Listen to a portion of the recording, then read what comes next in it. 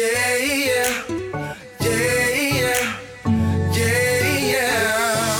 to Mi Casa, make yourself at home, do your do. Welcome to my pad, this your lab, go create your move. What's good, everybody? Welcome to 99 Miles Per Hour with me, your host, Percy Garner, where we talk about life and sports and everything in between.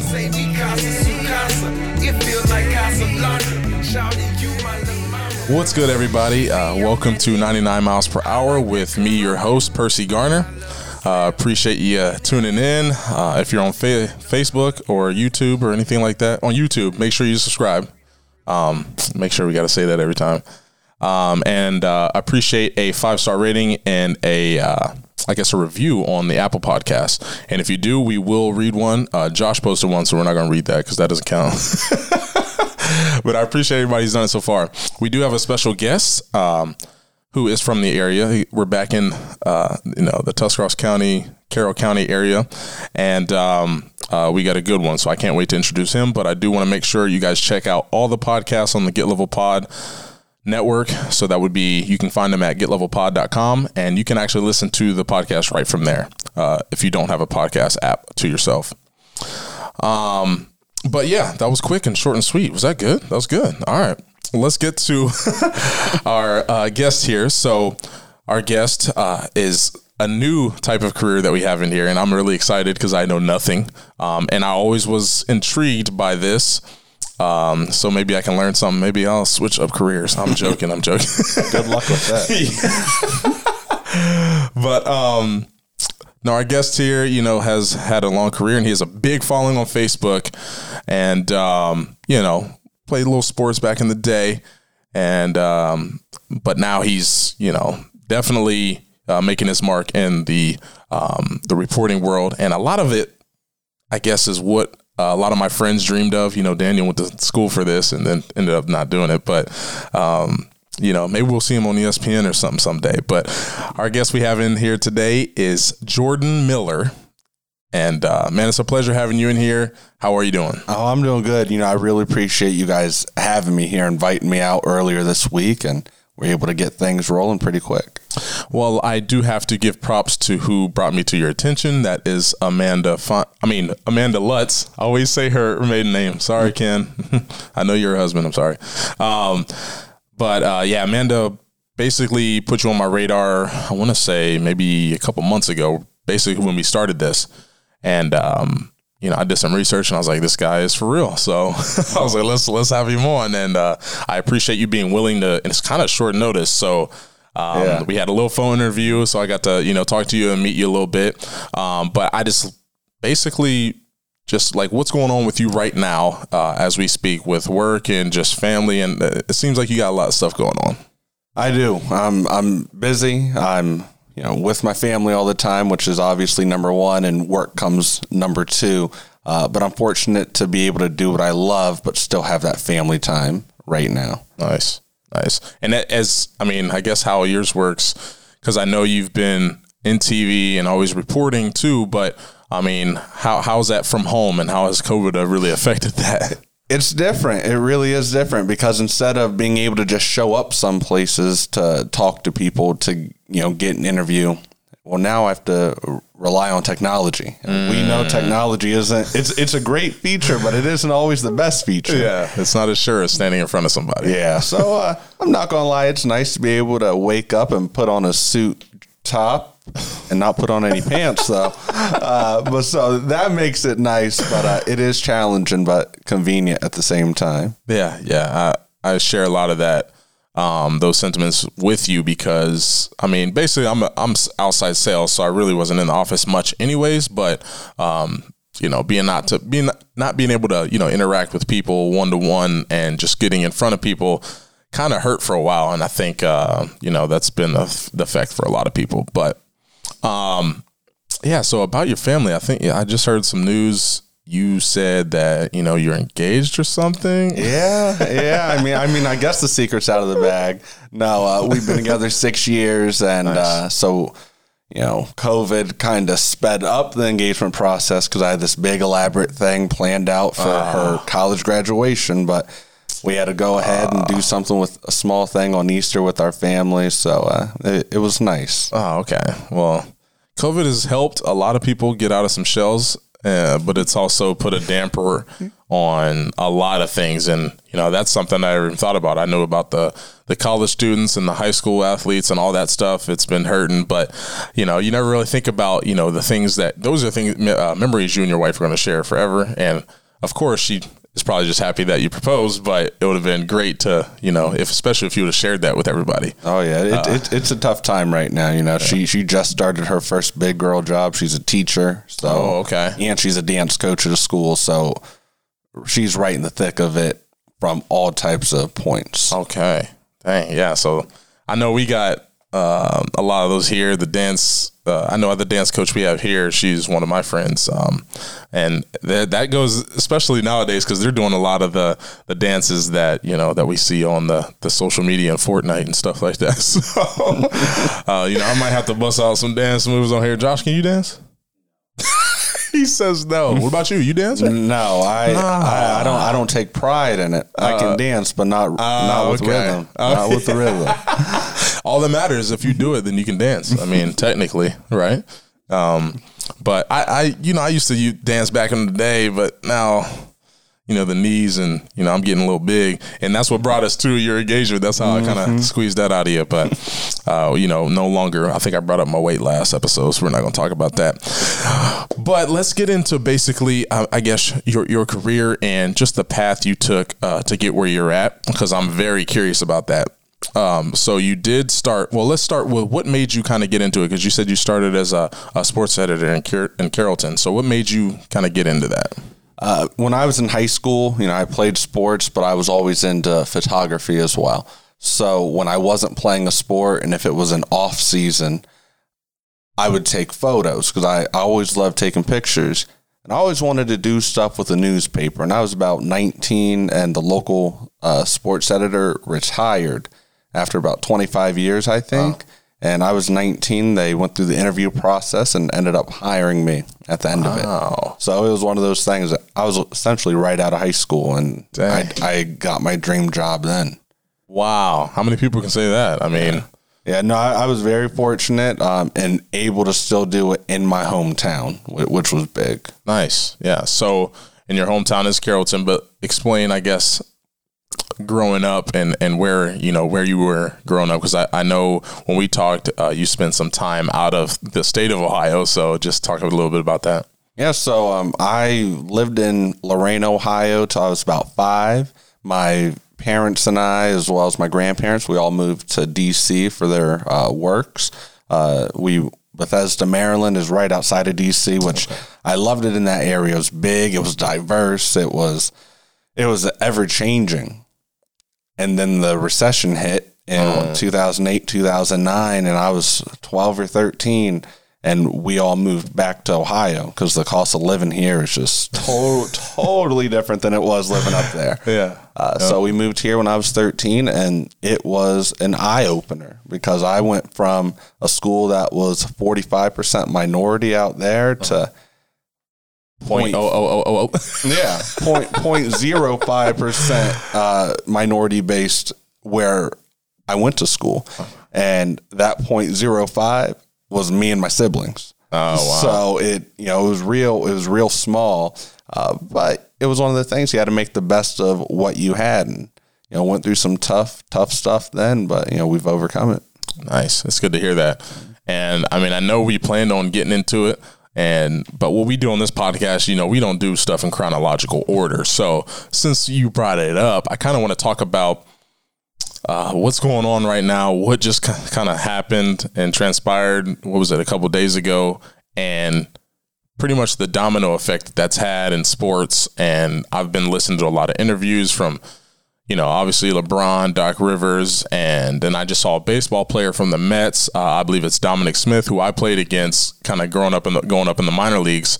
And he was overcome with emotion more than all the other guys I've seen. Have you seen that interview with Dominic? No, I haven't, but I have seen, Doc Rivers. I've seen LeBron's tweet. I've seen Kenny Smith walked off the TNT set yesterday. I missed that. Yeah, he walked off and he said, whatever happens, happens. Dang. So, that was big, stuff like that really.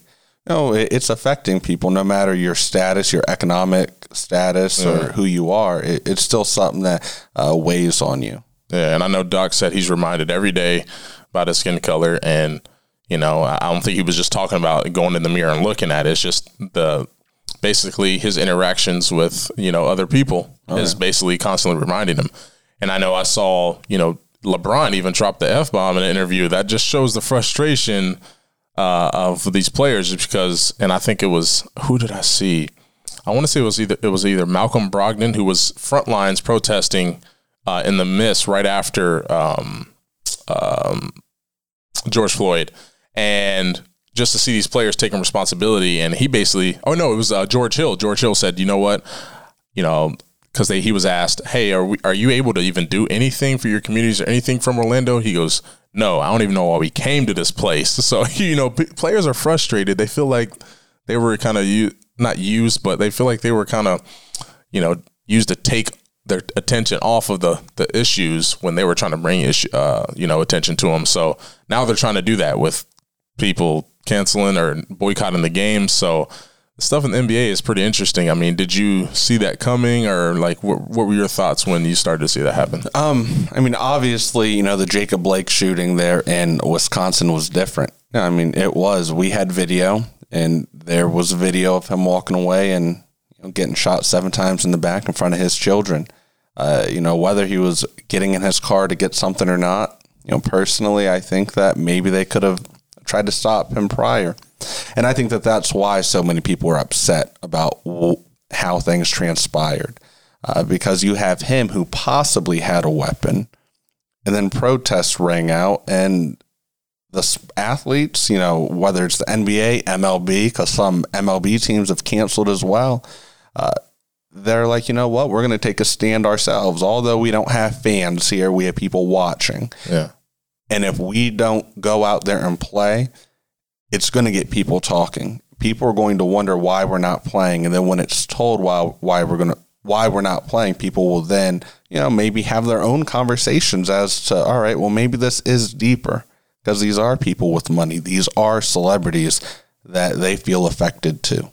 Yeah, it's important to realize that. Like you just said minutes ago, economic status, a lot of that stuff does not exclude you. And I did talk previously on the episode with me and one of my good friends, how there is certain situations, if people recognize who you are, how you are kind of let off the hook, but then still in that moment, that leaves me thinking, well, what if I wasn't a professional athlete or anything like that? I know Stephen A. Smith brought up something to first of all, before we talk about what he said, what's your opinion of Stephen A. Smith? Do you look up to him as, being someone who overcame a lot of stuff? A lot of people don't know that he used to, he was not able to read. He was illiterate, couldn't speak well.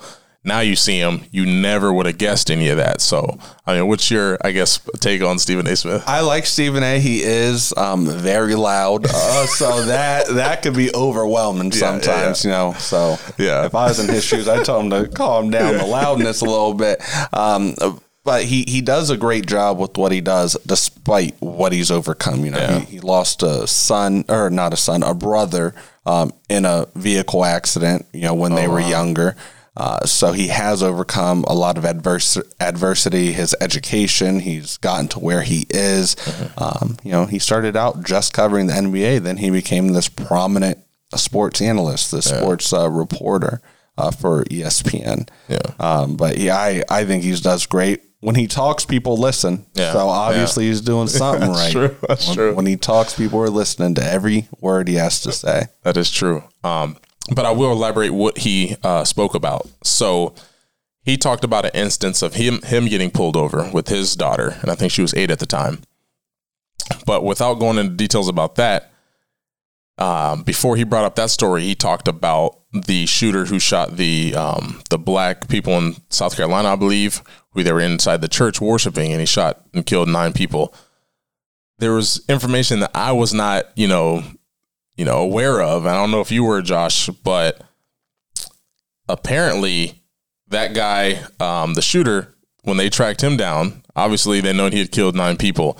When they tracked him down, he was not harmed. they actually stopped by McDonald's to get him food because he was hungry. It was Burger King. Oh, Burger King, my bad. Yeah. Really? Yeah. So when you hear about that type of stuff, it's like you knew this guy was dangerous, and there was no story about him getting shot or anything, and you actually kind of went overboard with the service. And then you hear about people who are unarmed. I just know, without being a police officer, without being in that moment, because I know with the tension, everything, I'm assuming cops come into the situation already kind of like, okay, this is an altercation. There's stuff going on in the world. They're kind of on high already. And then the black person is already afraid. So they're trying to not make the wrong move. And when you combine those two, I think it just leads to, stuff that, which we see in the Jacob Blake. For me, I want to hear from your standpoint, because I know we talked on the phone about an instance that I want to get into after, but just how does that make you feel? And do you think people overlook and they look for ways to compare, well, cops shoot white people too, or something like that? So, I mean, just, talk about that for a little bit. Well, I hear that argument a lot. And personally, that argument is just to negate, unarmed black men or black women being shot.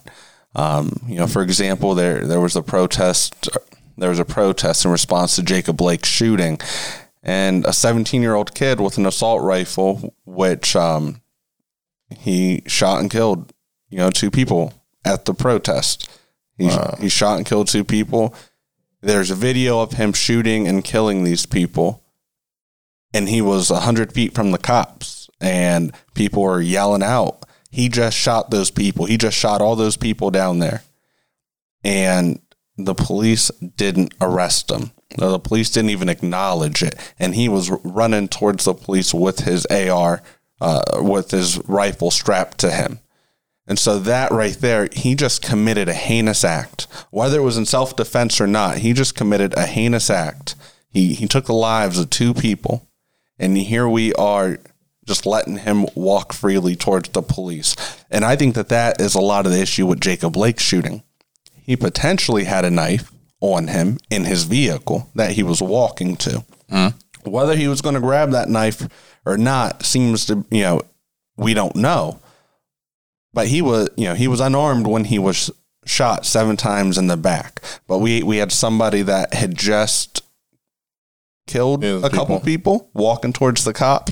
So that was different. That's why it doesn't give hope to minorities, to people that have been, maybe in Jacob Blake's shoes before, but not shot. I think I've been profiled before. I'm sure you have.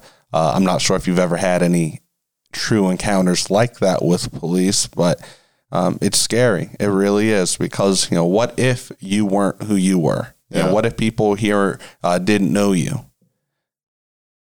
Some of your police stops could have ended differently. Whether you're complying or not. There have been black men just reaching for their wallet and got shot when they were asked to get their identification. So it is scary. It is scary.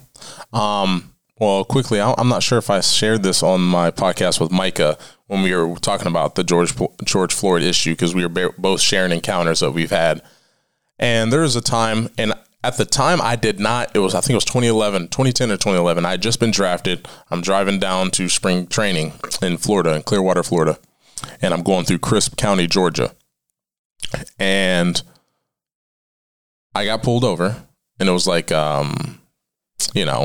think I might have been over, I think it was a 60, and I think I was going 70 or something like that. And so I get pulled over, and I'm not thinking anything of it. 2 cops, one approaches from this side, one approaches from that side, and they're like, hey, can you get out of the vehicle? I'm like, okay. And I just get out, not thinking, like, why? Just because I feel like maybe at that point I had been programmed to just think that, okay, listen to the cops, whatever, and not knowing that, why are they searching my car? What is the point? They brought out a dog. All this stuff happened. And yes, I was in a nice vehicle. Windows weren't overly tinted or anything. So, but at that time, I was I was just oblivious to the whole situation. I was just like, okay, yeah, the cops told me to get out of the car. I'll get out. And I go stand behind my car, and, one cop's just watching me, and the other one with the dog is going through my car. And after the fact I'm driving, I continue to drive like what just happened?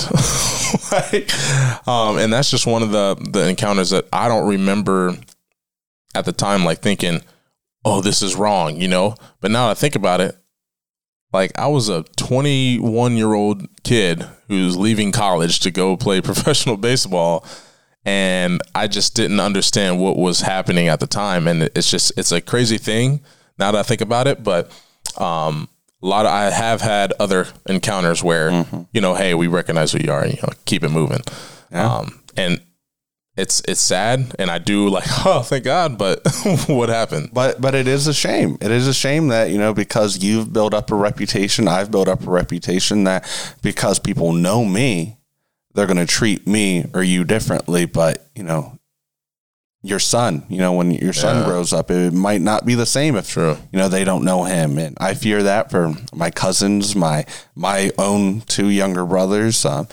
It is scary. But I've had the same thing where I've been pulled over and I've been questioned because I like nice vehicles. Yeah. And usually one of the first questions is, well, whose vehicle is this? Is this yours? And it's like, I've been with some of my family, I am biracial. Yeah. I've been with, my white mom or my white grandpa, and they've never been asked that when they've been pulled over. So why do you just assume that this vehicle isn't mine? I guess that has me think about the time I went to purchase that car in Clearwater, Florida. It was a Lexus GS. So it was a nice sporty car. But it wasn't like some crazy car, it was just nice. And when I went to go purchase it, I came in, like a Jordan shirt, Jordan shorts, and some sneakers. And I walked around the car lot for God knows how long, me and one of my friends who was dressed similar, both black. And just no one ever came up to us. They're not knowing that I just got a signing bonus and I'm trying to buy a car that day. In cash. Yes. But they just were, and finally we left, and then we came back the next day or maybe later that night. And finally someone came up to us. It was a black guy, a black salesman. And he said, hey, I've seen you guys here earlier. Have you guys been helped? I'm like, no. And we're trying to get a car. Like, I'm sitting here looking at the same car. I'm not just skimming around the whole lot. So he finally is like, all right, well, let's get down to business. I ended up buying the car and completing it like an hour later. So those guys would have had a sale, but but there's a thin line between profiling, selling, because I do that. I prejudge. I look at a building and I'm like, I don't know if they're buying anything, but that's different looking at a building and looking at a human. I guess. Yes, looking at a human is totally different. Yeah. Totally different. Okay, so even though I love the NBA, I'm really on the side of them right now. So I mean, were you looking forward to LeBron getting a championship, or you think it's very important? And I'm sure you do, but. Do you see it continuing? Well, they actually, on my way here, I got an alert that they did vote to continue the season. Okay. So the season is going to continue, which is great. Yeah. But, yesterday they made a stand. Yeah. They did take a stand, and, there are reports that LeBron walked out at the late night meeting yesterday because, the Lakers and Clippers, they didn't want to continue the season. Gotcha. And we're talking about athletes that have the Lakers or the Clippers, they could easily win the championship this year. Yeah. But here they are risking not even winning a championship to shine a light on some of the racial injustices going on right now. So what's going on is bigger than sports. They couldn't care any less about their paychecks. LeBron, he could retire right now and never play a game of basketball in his life. He'll be okay. Yeah.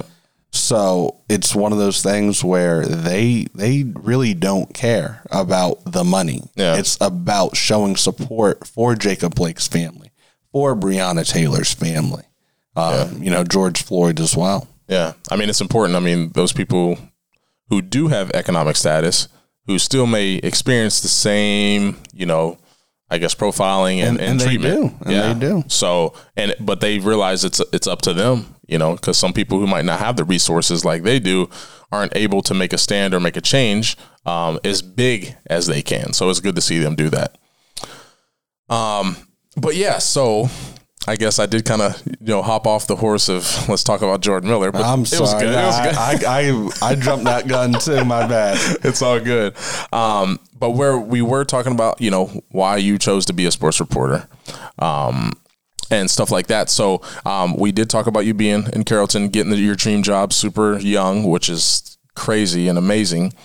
But then what was your path after, getting that job at 19? So, I was 19 when I got that sports editor job, and I had worked there for, I want to say 2 years, 2 full, academic school years of sports, and TV station WTOV9 there in Steubenville. I had known some of their sports people, and I wanted a shadow. Down there because I didn't know if I wanted to do TV, and that shadowing opportunity turned into me getting a call from their news director. It's like, hey, we have a job opening down here for a videographer. You interested? I'm like, yeah. And at that time, I was only 20.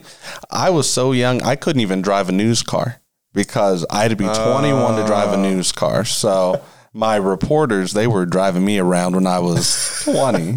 So, I was, a month or two away from turning 21. But that, I loved it there. Once I got into doing news, I knew that, I wanted to do news over sports. Nice. And I never thought that. And I went from there and, the rest is history. Okay. So when you say news over sports, when you went from WTOV9, because that's, like you said, that's mainly sports, right? Or no? No, they do news too. Okay. They do a lot of news as well. And then how did that land you in Cleveland? I was... All right. So my birthday, my 22nd birthday, I was up in Cleveland for the Cavs playoff game, LeBron's last year. It was game 3 against Toronto, and he hit a fadeaway jumper. And I was there on a Saturday. Well, Sunday, I get a random phone call up from Cleveland from a station up there. And they had seen my resume, my reel, and they were just interested in, bringing me in. And so that was the day after my 22nd birthday. Dang. And they called me in, and I worked there for a year and a half, and I loved it there. I met great people. I had great mentors. And that's, kind of where I started to build up a platform there. Gotcha. Okay. And I would still be in TV. I truthfully think I would still be in TV hadn't I been in a motorcycle accident, about it. Almost 2 years into working there. Okay. So 2 years in, you're around 24. You had a motorcycle accident. Now, obviously, physically, there were some damages done, but I mean, it took me about 4 months to recover. Okay. And then, right there at the end of it, there was just no going back into TV at that point, just because I wasn't completely recovered. I was left with the TBI, back injuries. So it was a lot. It would have been a lot for me to carry around cameras to go from story to story, be in a vehicle for hours. So it was best that I just stepped away then. Gotcha. And once you had the accident, is when you went back to, the family and stuff in Carrollton? Yeah. Okay. Now, where? I don't think we covered it because I know you didn't graduate from Carrollton. You graduated from United Local. United Local. Okay. So, yep. Sorry. United Local Eagles. So, I graduated in 2014 from there. Okay. Thanks. You're young, man. Yeah. So one question I have for you. So in all your years of school, and I guess a lot at WTOV, at Cleveland, was there any, leaders, that were, minority leaders? Did you have any, Latin or Black teachers or coaches? I never had a Black coach or a Black teacher. Never. Wow. Okay. And my fiance, she is a teacher. So that was just something that we were talking about the other day. She's teaching younger kids. I said, have you ever had a Black teacher? And she said, no, not in elementary, middle school, college, or high school. And she never had a Black person of influence in her life, that would educate them. other than, entertainers. Her family. Well, entertainers and her family. Yeah. So what I would like to share is I had what she called herself is a petite powerhouse. Now, she was my college professor for project management. And she called me Uncle Percy, but she has been the only, to this day, I'm probably getting this wrong, but as far as I know, she has been the only minority or black teacher or professor that I've had. I've had being exposed to professional baseball, though. We have, Latin coaches, and did I have a black coach? I don't think I have. And our conversation was more about, obviously this gives us and other minorities confidence that they can be in these leadership positions. But when you grow up without one, it kind of you're not knowingly thinking about it when you're younger. But as we grow older, then we start to realize obviously our ambitions take over. You've been able to be successful. But it's just for the average, kid, I just think it's really important to be able to have some kind of representation in that platform, in those roles, to make an impact. And I know you agree with that. Oh, and your wife, kind of starting that trend. Don't jump the gun. Woo. Do not jump the gun. Don't jump the gun. Is she gonna hear this? She might, and I would tell her the same thing. That's awesome. Now, did you meet her in high school? No, so I just graduated high school from United, and she was going into her junior year at Carrollton. Okay. But her and my little sister, they cheered together. And okay. She spotted me before I spotted her. So I love it. So is she going to be teaching at Carrollton? Minerva. Oh, Minerva. So, and Minerva is a great community. I've grown to love Minerva. These last few years especially, but she did her student teaching there. She's a Mount Union graduate. Okay. She did her student teaching at Minerva, and she loved everything about Minerva. Okay. So they just officially hired her 2 weeks ago, maybe. Nice. And, we had got our house based on hopefully her getting a job at Minerva. So it all worked out. It all worked out once they officially gave her that phone call. Nice. I did some work in Minerva, and it's to me, it reminds me of, basically home. So it's very similar. But yeah, so I kind of want to get into your social media presence. So you got way more followers than I do, so I'm curious. But what made you said in 2018 you made like the obviously you probably had a Facebook, your personal Facebook before that? I did have a personal Facebook. Gotcha. And it was a personal Facebook, but I would post my news right to that personal Facebook. Okay. So that became overwhelming because there's some people that followed that Facebook just for family pictures and stuff. Gotcha. So I decided one day I'm going to go ahead. I'm going to just go out on a limb, create a news Facebook page for myself.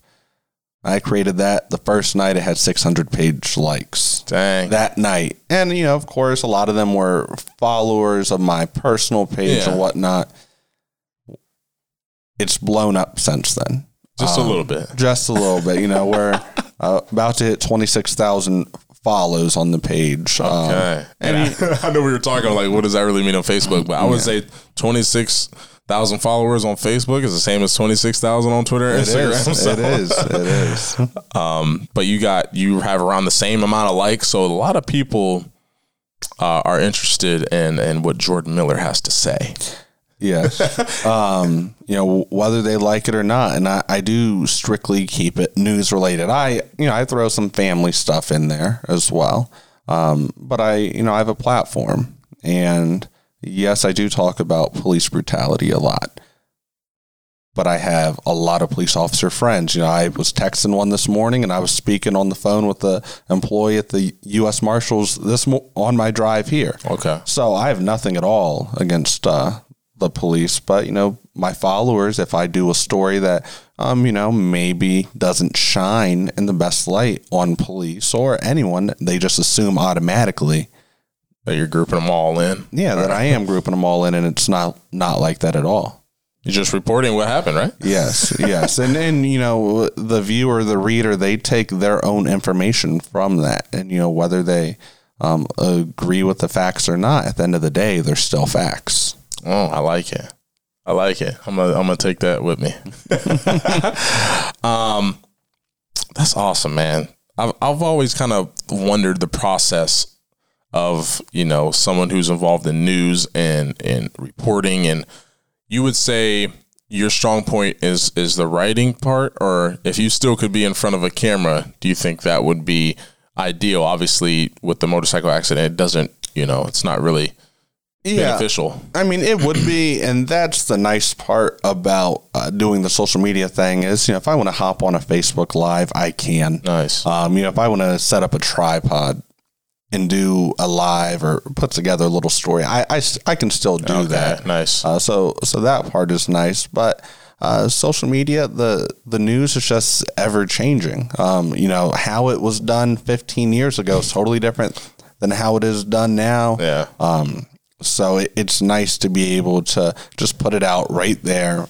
It's all factual. It's all accurate information that people can just gather right there and they can share. And then I usually like to provide the follow-ups to go with it. Nice. So what's your favorite type of, I guess, way to get it out there? Do you love going Facebook Live, or do you ever record stuff and then post it? I do love going Facebook Live, but only when it permits it. Okay. If I'm sitting at home and I'm gathering news there, rarely will I ever go Facebook Live. But if I'm out at a scene, out at a story, then that obviously does permit that live presence, that showing what's happening in the here and now. Nice. But what I like to do is I like to gather my info. COVID has really taught me that Zoom is a beneficial tool because you can just record right there. So I'll set up my computer. I'll do a Zoom call with someone, record it, and do the little editing right then and there, put it out on my page. And that is really beneficial. People love that. I see people have gravitated towards that too. Nice. That's good. I mean, we sort of do something like that. I don't know what Magic Josh does behind the scenes, but we I just expanded into the virtual space. Now, I love you coming in. We obviously probably prefer this just because there's less variables, as we spoke earlier when this interview started. But being able to have that feature, and I love that Josh started. I don't know who you started it with. Was it the Big Brother Big Sister podcast? Was that the first time? So I'm glad he was able to. To get that, because there was a lot of guests I wanted to have on, that are in California, and a lot of my teammates, and hopefully we can get some, or ex-teammates. I don't play anymore. We can get some other teammates of mine that are out of state on. So Zoom is good, even though I think it's having a little issue right now. Mm-hmm. But I know Microsoft Teams is trying to step in and be that go-to. But I mean, that's part of COVID. It is. Zoom and all of them, they wouldn't have had all this, all these customers, I guess, if it wasn't for COVID. So good for them. I did want to, I guess, talk about like the future, what you think the future looks like for you, for Jordan Miller, not the Philly quarterback, but the news reporter. Every time I say his name, it's just nightmares in my head of him throwing a touchdown. But just Jordan Miller, like, what is your goals and what do you see happening, I guess, for the foreseeable future? I want to continue to put out the accurate information, whether it's, officer involved shootings, which they're unfortunate, but they still need to be reported on. And so I want to be able to continue to grow my page and report on the things that need to be reported on, whether, it is unfortunate fatal shootings, but as well as the lift me up stories as well. I would like to get back into TV someday. But what I'm doing on social media, as well as, with some local papers and affiliates, that right now is, beneficial as well. Good. But I would like to be one of those people that does make a difference, journalism wise. It does make a difference and makes people want to, trust journalism again, because a lot of people don't. And in a way, I can understand where some people are coming from.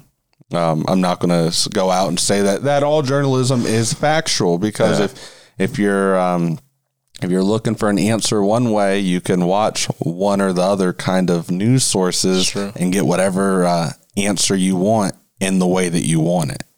So I want to kind of be that voice of reason that people can maybe relate to a little bit more on a professional, but more importantly, a personal level, because people, I am very open. I've talked about, my accidents. I've talked about my family, some of the dark times in my family's lives.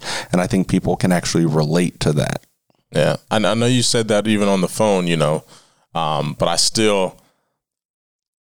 I hesitate a little bit getting in, and I'll get into whatever happened to me. I don't really care sharing that. And I know you were open, but there were some things that I was just like, I don't know too much about in your passing growing up. I know you went through some things, but if there's anything you wanted to share, you're okay too.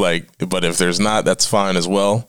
But if there was anything while we were talking that just popped in your head, and you're like, ooh, I kind of want to share that. One thing, a lot of people think that a lot of people who don't know me, who just follow me and don't follow me for any personal reasons or whatever, they just think that I did have a perfect upbringing, and that by far is not the truth.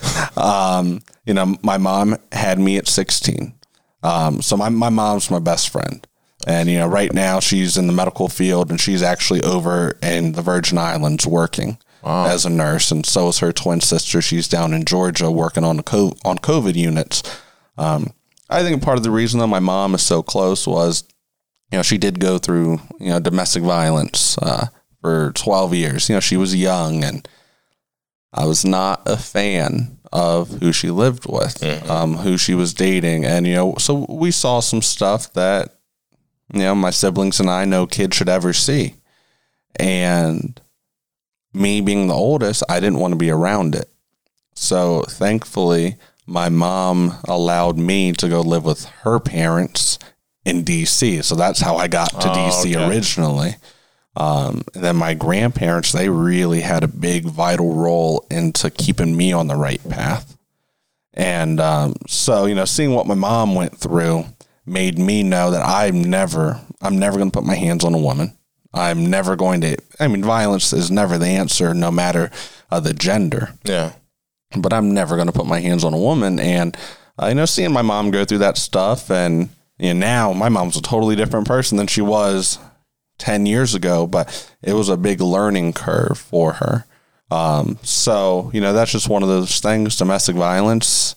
I'm going to make sure that I keep that when I hopefully I do have a daughter. I'm going to have that conversation with her too. I don't want her to feel alone. I don't want her to feel as if she doesn't have anyone in her corner and that she needs to hide anything that's going on. Yeah. Sounds like we got a lot in common. Yeah. Not to get too personal or too dark, but my mom, I love her. I love my whole family. My grandparents, they raised me, but my mom, she definitely, even though it was a terrible thing to go through, it made her into who she is today. I never thought my mom would get remarried, and she got remarried, and I love my stepdad, and he's been around 5 years now. And, she went from a guy like her ex who, abused women to a pastor. So, who would ever thought? A little bit of a turnaround. A little bit of a turnaround. I love my stepdad, and I love that he treats my mom the way that she should be treated. Yeah. Because my dad treated her great, and then, so-and-so, and then, my stepdad, he's really stepped up. Yeah. Yeah, I had similar experience, and the thing you should probably show your daughter is the movie Enough by Jennifer Lopez. I'll have to look it up. I don't think I've seen it. It's old. It's old. I want to say 2002. I was 6. I wasn't. But it's definitely a good movie, and it's about domestic violence. Right. And I'm not necessarily saying your daughter should take the path J-Lo did, but it's a great movie. It's a great movie. Okay. But yeah, I hope to have a conversation with my daughter too, just to be, hey, you're beautiful. You don't deserve any terrible treatment, and hopefully the biggest thing you can do is to show her how a man treats a woman, by treating your wife the right way. And I try, I'm gonna have Krista on here and my wife, one of these days, and I guess she'll get to share you guys how I really treat her.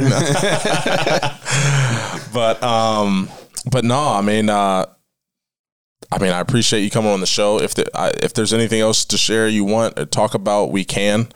But I feel like what you shared already has been great, and it's going to inspire and help people. And I look forward to following your page now. I'm about to be one of the followers and the likers on there.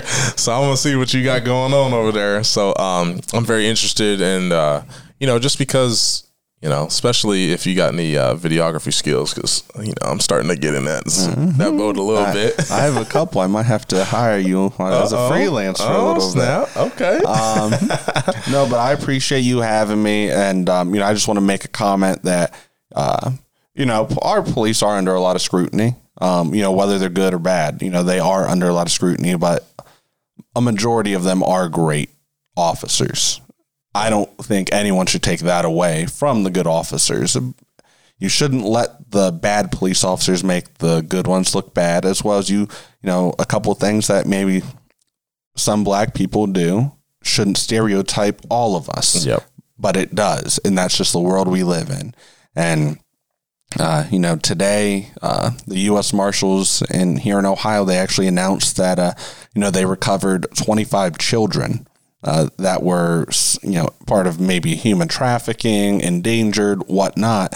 And, I think that that's just a great thing that they did. And, without our police, we wouldn't have that. Yes. We wouldn't have them cracking down on these things to keep our children safe. So I do, really appreciate them, for things like that.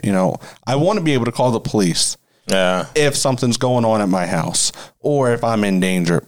But I want to make sure if I'm the one calling the police that I'm not the one dying at the end of the phone call. Yeah, true.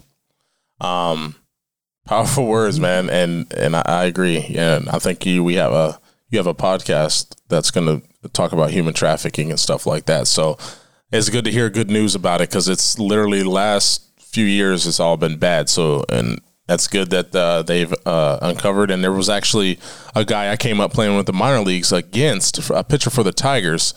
I can't remember his first name. I want to say his name is Boyd, though. He's a left-handed pitcher. Him and his wife were, they have a foundation that's about rescuing, these people that are in human trafficking, and more importantly, I think the women, and just helping them get back, from that. Because obviously that, everybody thinks about the physical damage that it does, but more of that is, what's going on up here and how that kind of just messes with your psyche from then on. So I do like to congratulate him for doing that. You notice when, that pitcher right there uses his platform, for sex trafficking, for, maybe, children that go missing, whatnot. Nobody says anything. Nobody says, oh, well, we have to keep, that out of our sports. But then when it's race related, because those are awkward conversations. Yeah. And so that is why sports, they really move the needle. They do. They do. Whether you like it or not, they're awkward conversations. And, thankfully, I'm surrounded by people who I can have these awkward conversations with. And, there are people, I say things they don't want to hear. They say things I don't want to hear. And we have these conversations. But at the end of the day, we're both better people because we are all on the same page. So I just think that that's a tip that everyone should know or everyone should take is don't be afraid to have these conversations. Have them with people who really need to hear them. If they feel uncomfortable, that's whatever. If they stop being your friend or they don't talk to you, at least now you know how they really feel. Yeah. Because if you hide behind a mask, no pun intended for 2020 or anything. But if you do hide behind it and you don't say anything, you'll never know how some people really feel until they slip up saying it. Yeah, we talked about that. We did. Until they slip up saying it, whether on live television or in a car with you at a party or in a social media post. Yeah. So I forgot about that. I wanted to mention that, but I'm pretty sure everybody's aware. But no, man, again, I appreciate you sharing your thoughts, and I am looking forward to following your page now. And, maybe you know, you get a podcast of your own. I don't know. Maybe. I won't have a setup like this though. This is pretty impressive. So, well, I don't own it, so I mean, you could use it if you wanted. But no, Jordan Miller, everybody. Episode will be live Tuesdays. What else? All right, we're going to the outro. This is my outro where I talk about how bad my outro is. We're just going to keep that going. But no, I do appreciate everybody listening on all platforms, no matter what. If it's YouTube, no matter what it is, we appreciate every listener. All the feedback we get, it's fun. I get to learn. If this podcast didn't exist, I probably would have never met or known anything about Jordan on a personal level. So that's kind of why I started this podcast secretly, you know. So it's not really the cat's out of the bag. I say it every end of podcast. So, but hopefully have a safe drive home. And like I said, I'm looking forward to, you know, hearing what you got to say next. And hopefully we figure out a solution to this craziness right now. Hopefully we do, you know, 2020. So hopefully to everything. Oh, yes. But yeah, we appreciate everything. And we'll see you, I guess, next episode. Peace. It feels like Casablanca. Shawty, you my little mama. I got a crib out of water. Say me Casa Sucasa. It feels like Casablanca. Shawty, you my little mama. She be on that Henny. I like that Corona.